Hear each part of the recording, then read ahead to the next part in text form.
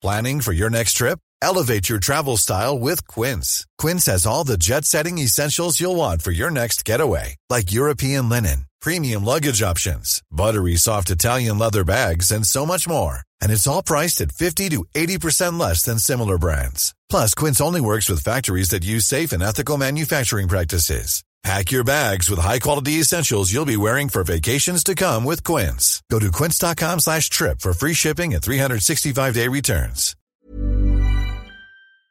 My business used to be weighed down by the complexities of in-person payments. Then, Stripe Tap to Pay on iPhone came along and changed everything.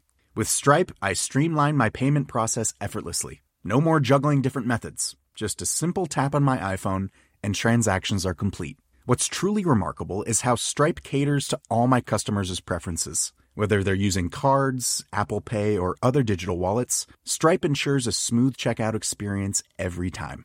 Setting up Stripe was a breeze, taking just minutes to get up and running. From local markets to global retailers, Stripe helped me expand my reach and grow my business with ease. To learn how Tap to Pay on iPhone and Stripe can help grow your revenue and reach, visit stripe.com/tapiphone. Paul Allen Harris has supported Independent Tech News directly for 5 years. Be like Paul. Become a DTNS member at patreon.com/DTNS. This is the Daily Tech News for Tuesday, March 12th, 2019 in Los Angeles. I'm Tom Merritt. And from Studio Feline, I'm Sarah Lane. And from warm, sunny skies, I'm the show's producer, Roger Chang. Thank you all for joining us. Thank you to Lamar and Sarah and Roger for doing yesterday's show in my absence in an entertaining, informative way that actually helped me. You guys rock. Yeah. Tom's like, it actually helped. It really I was does. informed. I'm not surprised. I'm just thankful. I hope that came through. Anytime. We are going to talk about Tim Berners-Lee and his vision for the future of the web and saving it from itself. But let's start with a few tech things you should know. Twitter's rolling out a new prototype app called Twitter, and that's spelled TWTTR. Is that familiar to you? That's what Twitter was once called back in its early days. It's an experimental testing space that Twitter says is designed to get feedback from testers on new features, such as a few that the company did demo at CES this year, such as different designs for replies so you can see them more easily in a thread, indented conversations, color-coded accounts. Twitter says only a couple of thousand of English and Japanese speakers will be invited to Twitter, with no vowels for now, but no one is under NDA, so we'll hear what they have to say. Jack Dorsey's famous first tweet was just setting up my Twitter, TWTTR. Twitter. Microsoft will start sending push notifications to Windows 7 users to warn them the end of support is nigh. In fact, it's January 14th, 2020. It will start warning consumers about the cutoff date next month. Microsoft's end of support date means that Windows 7 and Office 2010 will no longer receive security updates. So they will highly encourage you to find a solution that doesn't involve continuing to use an insecure version of Windows 7. Spotify Premium has a new perk. It includes a free subscription to Hulu's ad-supported plan, which is normally $5.99 per month. Hulu subscribers who don't have Spotify Premium will need to cancel their billing through Hulu and then resubscribe through Spotify if they want to get the discount, and then they have Spotify Premium as well.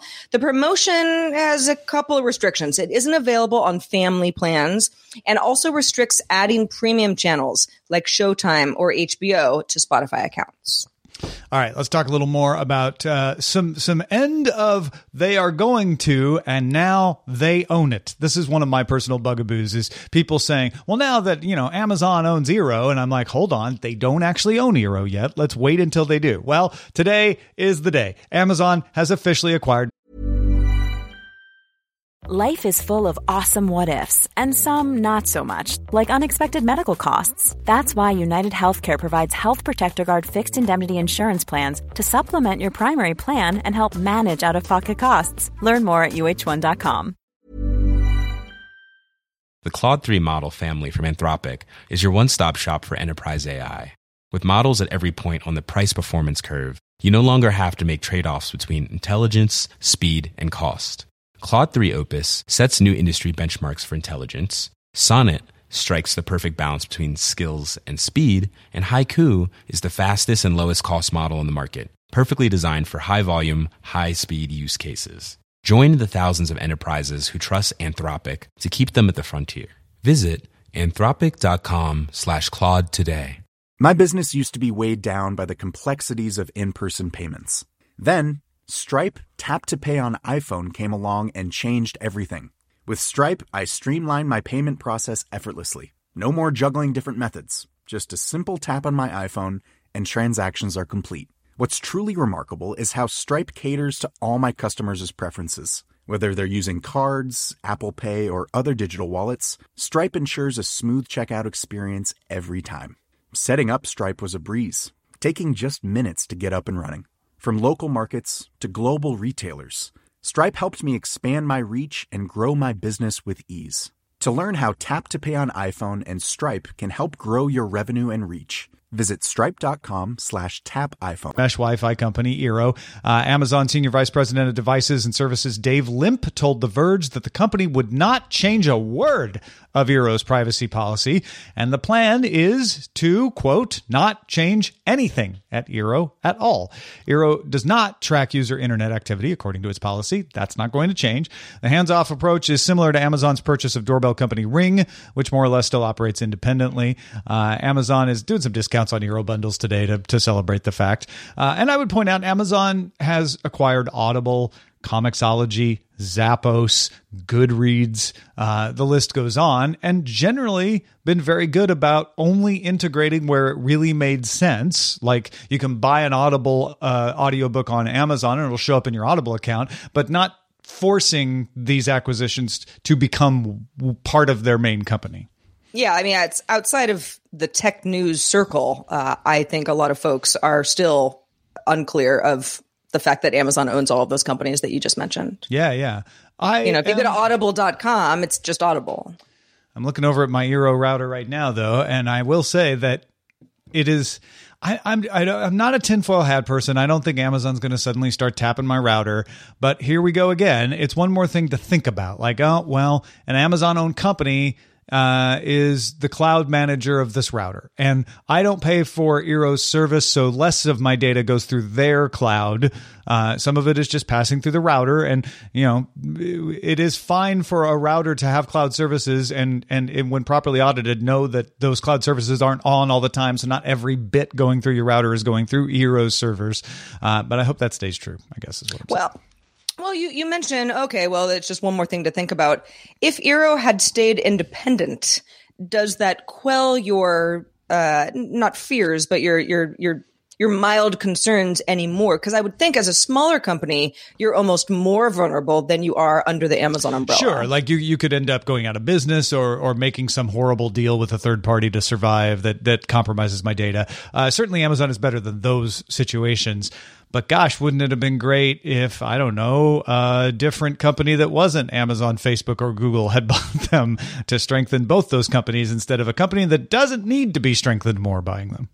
Yeah, I think I have Elizabeth Warren on the brain, but I now all of the and you bring up good points, and I sort of say to myself like, and what would that company be? Who would that company be? August is owned by a traditional lockmaker. I could see you're branching out like, oh, we have a little bit of networking stuff with our locks. Let's buy a mesh Wi-Fi router company. Same reason Amazon wants it. They want to make it part of a smart home. Disney announced Tuesday that its acquisition of most of 21st Century Fox will happen at 12:02 a.m. Eastern Time, March 20th. At that time, the Fox Broadcast Network, Fox News cable channels, and the national sports channels will be spun out as a new company called Fox Corporation on March 19th. Disney is in the midst of selling the Fox regional sports channels as part of its agreement for regulatory approval in the U.S. 21st Century Fox president Peter Rice will become chairman of Walt Disney Television and co-chair of Disney's Media Networks unit. So there we go. We can all get up to celebrate Happy Marvel Unification Day. Yeah, we've been talking about this for a while, so it's quite a few deals that have officially closed in the news today. And couple things to think about. Obviously, as of March 20th, Fox can start making Marvel movies. 21st Century Fox, the studio, which their head will stay in charge, will start being able to make Marvel movies in the Marvel Cinematic Universe without having to have any kind of special cooperation, because they'll all be part of the same company. I mean, I guess they'll still have to have some special corporate cooperation, but it'll be super easy because they're part of the same company. And Disney will... goody, more Marvel movies. I can't wait. There aren't enough of them. So you're on that side of that fence. That's interesting. And Disney will have until June, because I think it's a 90-day limit to sell off these Fox regional sports networks. My guess is they will continue to operate as Fox Sports Midwest, Fox Sports wherever they are, until they get sold. And it's anybody's guess who's going to buy them. The Yes Network got sold back to the Yankees. That's the only one I know of that has been settled. The Los Angeles Angels were looking at buying Fox Sports California. So they may get chopped up and sold to the individual sports teams. It'll be interesting to watch. Interesting, too, that, and you mentioned this when we were talking about the stories in the pre-show, Tom, that the head of the FX will now be the head of Disney TV, which, at least in my mind, are two very different properties. Yeah, 21st Century Fox president Peter Rice will become chairman of Walt Disney Television and co-chair of Disney's Media Networks unit. So the FX person, and more than that, but that's the part that's going with Peter Rice over to Disney as far as TV goes, will also be the chair of Disney and Disney Junior and XD and Freeform and ABC, the network. So that's really runs the gamut. So anyway, March 20th, you can start saying Disney owns Fox and start like actually dreaming about your Fantastic Four movie that's going to be part of the MCU. Axios sources say that Amazon will no longer tell its U.S. third-party merchants that they can't offer products for a lower price on non-Amazon platform. That change comes 3 months after Senator Richard Blumenthal urged the Department of Justice to open an antitrust investigation into Amazon's policies. Based on that fact, Amazon dropped a similar requirement for merchants in Europe under regulatory pressure there in 2013. Speaking of having Elizabeth Warren on the brain, in the wake of that, break up Amazon, they do stuff like this. That was one of her examples. They do stuff like this. I feel like this is a better example of how to deal with these companies. You identify the particular issue, you bring it to regulatory attention, and you see what happens. In this case, Amazon just backed away and said, you know what? We don't want to deal with regulatory scrutiny on this. We'll stop doing it. And that's good. That is a better way than saying, let's just wholesale break Amazon up. I'm not saying breaking up a company should never be a solution. It should certainly be one, but it's a very extreme solution. And there may be better, more targeted solutions to try first. Well, yeah. And back to our Eero conversation, Amazon is big enough that another company could fly under the radar with this kind of behavior. Perhaps. I'm sure it's already happening. I don't have any examples myself, but Amazon is kind of too big to do this, because there's so many third-party sellers on its platform to say you can't undercut us anywhere else. Ends up, you got all sorts of problems, artificially inflating prices and what ends up happening in scenarios like this. Yeah. It surprises me that this is something that happened in Europe 6 years ago. And it took this long for Amazon to get enough pressure on the U.S. to say, all right, we won't do this here either. Well, we're the freewheeling United States, we take longer to get around to this sort of stuff, I guess. And we tend to punish businesses less than Europe. Well, and Amazon's doing plenty of other harm to third-party sellers in other ways, too. Well, this won't be the last one of these issues to come up. And if anyone's wondering, well, wait a minute, why can't Amazon just say what they want to say and people can choose not to be on the Amazon platform? That's the point. That's the point with antitrust is if Amazon were a small company and said, hey, folks, you can't list your stuff here unless you give us the best price you're selling it anywhere. The individual retailers could say, well, fine, then we won't list there. And Amazon would suffer, and then they would change their policy potentially, or maybe they'd have a great way to convince people. But when Amazon is sort of the lifeblood of your business, and it's like, well, if we don't list there, we will go out of business. That's abusing market dominance to say we're gonna dictate your prices on other platforms because you can't help but sell here. And that's the contention that a judge would look at and say whether that was true or not. But that's why you bring an antitrust case, roughly speaking. OpenAI announced Monday it's restructuring from a nonprofit company to a capped profit company. Under the new structure, profits in excess of 100 times the return from OpenAI will pass to an overarching nonprofit. Profits below 100 times return on investment will be given to investors. The idea is to make it possible to raise the billions it needs from investors while still retaining some element of that nonprofit company it started out as, which pledged to focus on positive human impact over financial obligations. So, bit of a tightrope that they're walking right now. The OpenAI nonprofit will still govern the for-profit OpenAI limited partnership and use any money above that 100x return for reduction or education, rather.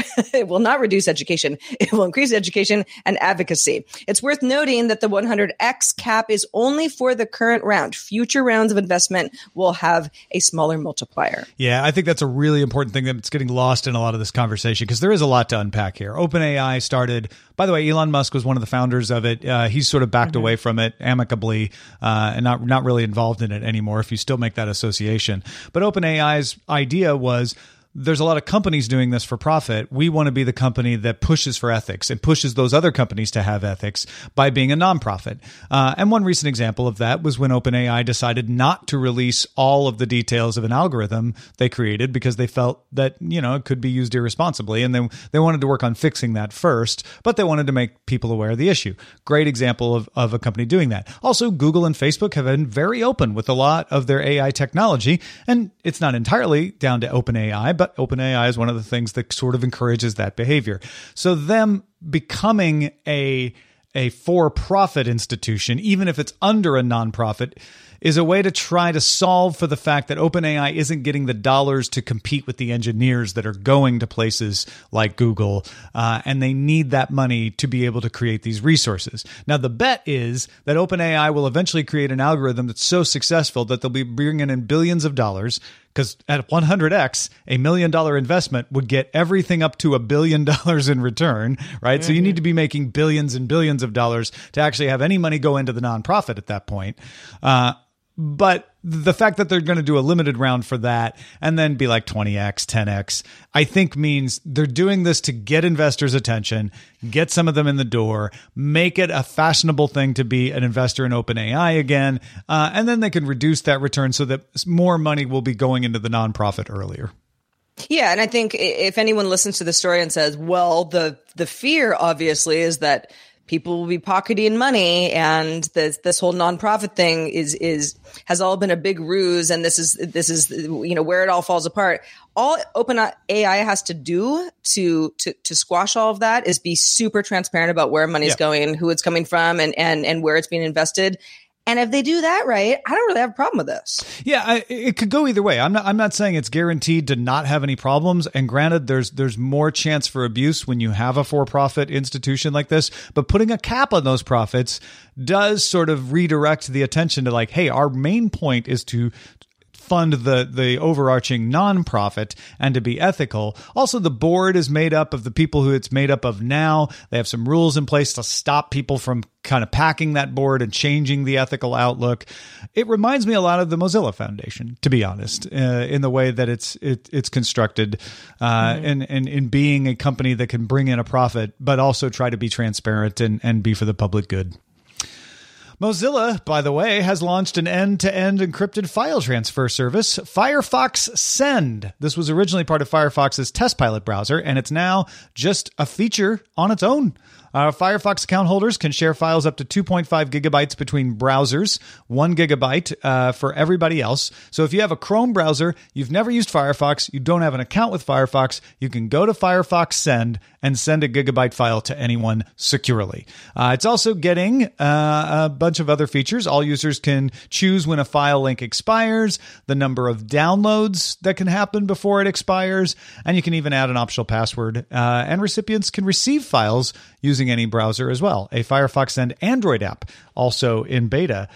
So this is a way to say, look, if you don't want to mess with creating an account at Box, if you don't trust a lot of these send it programs out there because you don't know what they're doing with your data, here's one that's going to be end-to-end encrypted. Granted, you have to trust Firefox, but if you trust Firefox to send it, then you're going to have a better experience feeling secure. Yeah, you sent me a file this morning. Worked like a charm. Yeah, and I did it in Chrome. I have a Firefox account from my Firefox browser, but I didn't log into it. I just wanted to be like, oh, let's see how easy this is for. Yeah, that kind of tripped me up too this morning because I was like, Firefox account? I don't have one of those, but I do because before I kind of switched over to Chrome, and Chrome is my browser of choice these days, both on desktop and mobile. But I was a Firefox user for many years, and that's the account is how you can sync your bookmarks and your search history and all sorts of stuff. I do have a Firefox account. Yeah, a lot of people might and not even know it, so it's worth checking out. Also, 2.5 gigabytes does come in handy, pretty especially massive. With video. Yeah. If you want to get all the tech headlines each day in about 5 minutes, be sure to subscribe to dailytechheadlines.com. All right, 30th anniversary of the proposal. The original proposal of the World Wide Web is today, March 12th, 1989. Is when Tim Berners-Lee said, I'm taking this hypertext and some DNS stuff, and I'm thinking of putting it all together. What do you think? I'm handing this in. From the Web Foundation's page at fortheweb.webfoundation.org, this is a page that is describing something called the Contract for the Web. That is an initiative that Tim Berners-Lee is starting to try to improve the way the web works. It says, 30 years ago, we sent letters and envelopes with stamps. Answers were hard to find. Shopping always meant leaving the house. Breaking news was delivered to our doorstep or on a TV channel. We got lost often because we didn't have Google Maps or Waze or Apple Maps.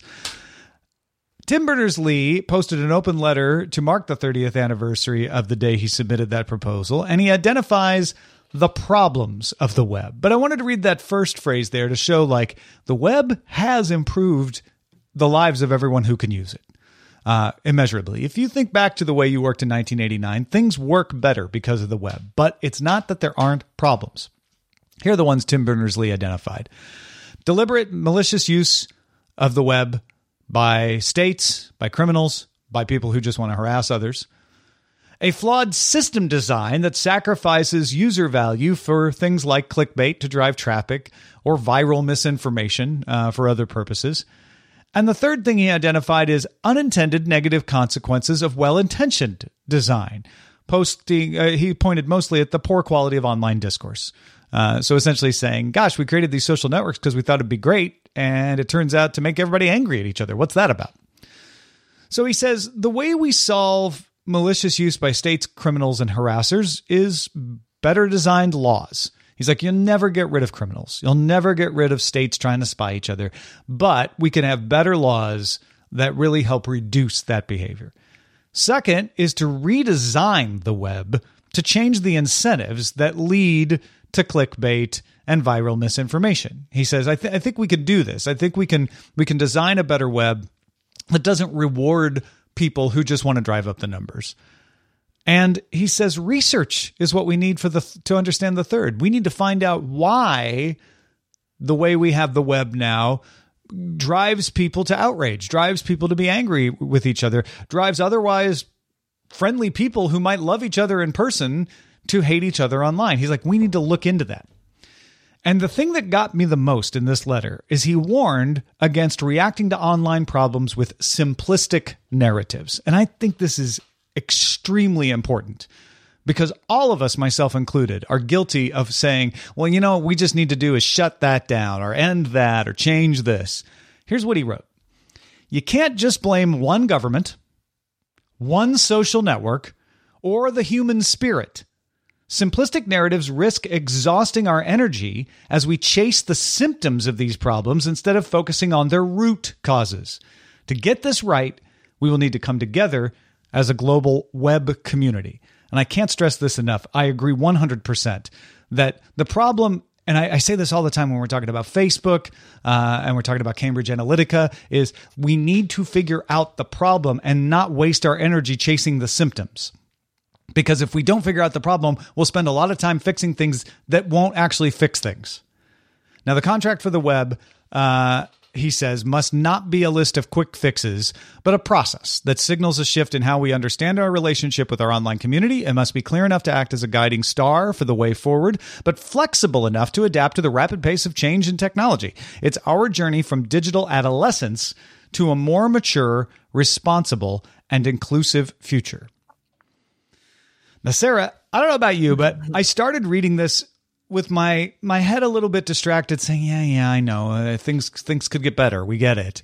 But when I paid attention to what he was saying, I started to get a tiny little glimmer of hope that if other people paid attention, and that's always the problem, that, yeah, maybe we could all figure out like, oh, most of us actually want a better world online, and it is not impossible. Mr. Berners-Lee might consider a career in politics. And I'm only half kidding. I think, yes, I am with you on this. It's very easy to be cynical and say, it's too far gone. We can't walk it back. The web is a mess. You know, we're all using it. We're all addicted to it, but there's nothing we can do. We created this mess and now we're just sort of living in it. But I think that, and you're right, fixing symptoms instead of a root problem is, it's a whack-a-mole situation, right? But the thing is like with Cambridge Analytica, well, we knew what the problem was. I mean, it goes down to money and power, really. I mean, if you're really going to drill down to like, what are the actual problems here? So who are the people that need to fix it? Well, in many cases, it's government because those are the people who can force change. In other cases, it's something like Google search, not surfacing, a bunch of garbage. Everyone at Google who works at Google understands this. Probably some of them care more than others, but I feel like a lot of these problems are quite well known. It's just a very complicated thing to dismantle at times. My very unpopular opinion that I try to be very careful about espousing because it can be misunderstood very easily is that Cambridge Analytica wasn't the problem. Cambridge Analytica, to me, is a very specific situation where the attitude of the internet was the problem at the time. At the time, you felt like, hey, data, it's free, everybody's giving data away, and we just share it with each other. And this one professor took advantage of that and gave it to somebody for his own good. And that somebody was Cambridge Analytica, and they, of course, took advantage of that professor and took the data. And where my opinion gets unpopular is I don't know that much damage was done. And I know people flatly disagree with me and they say, well, look at the evidence. Well, the evidence there's no evidence that this is what caused anything. And that's where I back off and say, instead of focusing on that one, instead of focusing on the stuff that gets the headlines, maybe we focus on what effect is causing people to be upset? What effect is causing the transmission of virality and false information and misinformation? And that's what I like about Tim Berners-Lee. He's like, let's not look at any particular case unless solving these bigger problems directs us there, because that's treating the symptom. Let's actually figure out, like, we know misinformation being spread is a problem. Instead of looking at particular example, let's look at a wider view of how it gets spread. And we've talked about a few of those studies on the show before. And so I think it's important to get this right and pay attention to it. And like you say, going into politics is something he recommends. He's like, we need to have people running for office who are committed to an open web and the principles that underlie it. Yeah, I also agree with him that we've got, and with you, Tom, that we have to figure out, why do people act the way that they do online when we're all aware that we would act differently with our fellow humans, were they sitting next to us or enjoying a coffee or whatever it is. There is a specific way on the internet that people act, and that's why we call them trolls. I mean, this is all part of life now. If anyone's on the internet, it's part of your life. And there is a lot of research being done. And how does this affect brains? How does this affect kids? How does this affect everybody? And a lot of it is really negative. I think the more data we have on that, the better. But I don't know how you change people unless, you change the tools that they have. I would submit you probably don't need to change people. That most people are willing to do the better behaviors if that becomes the norm. And there are small examples of communities that have been able to do that out there. And this kind of rhetoric from Tim Berners-Lee is what you need to say, like, hey, stop just focusing on the guy who gets your attention because he says 10 horrible things on Twitter, and start focusing on how does this actually work? And how do we encourage people to be their best selves online? That to me is the real question. Good question. Yeah.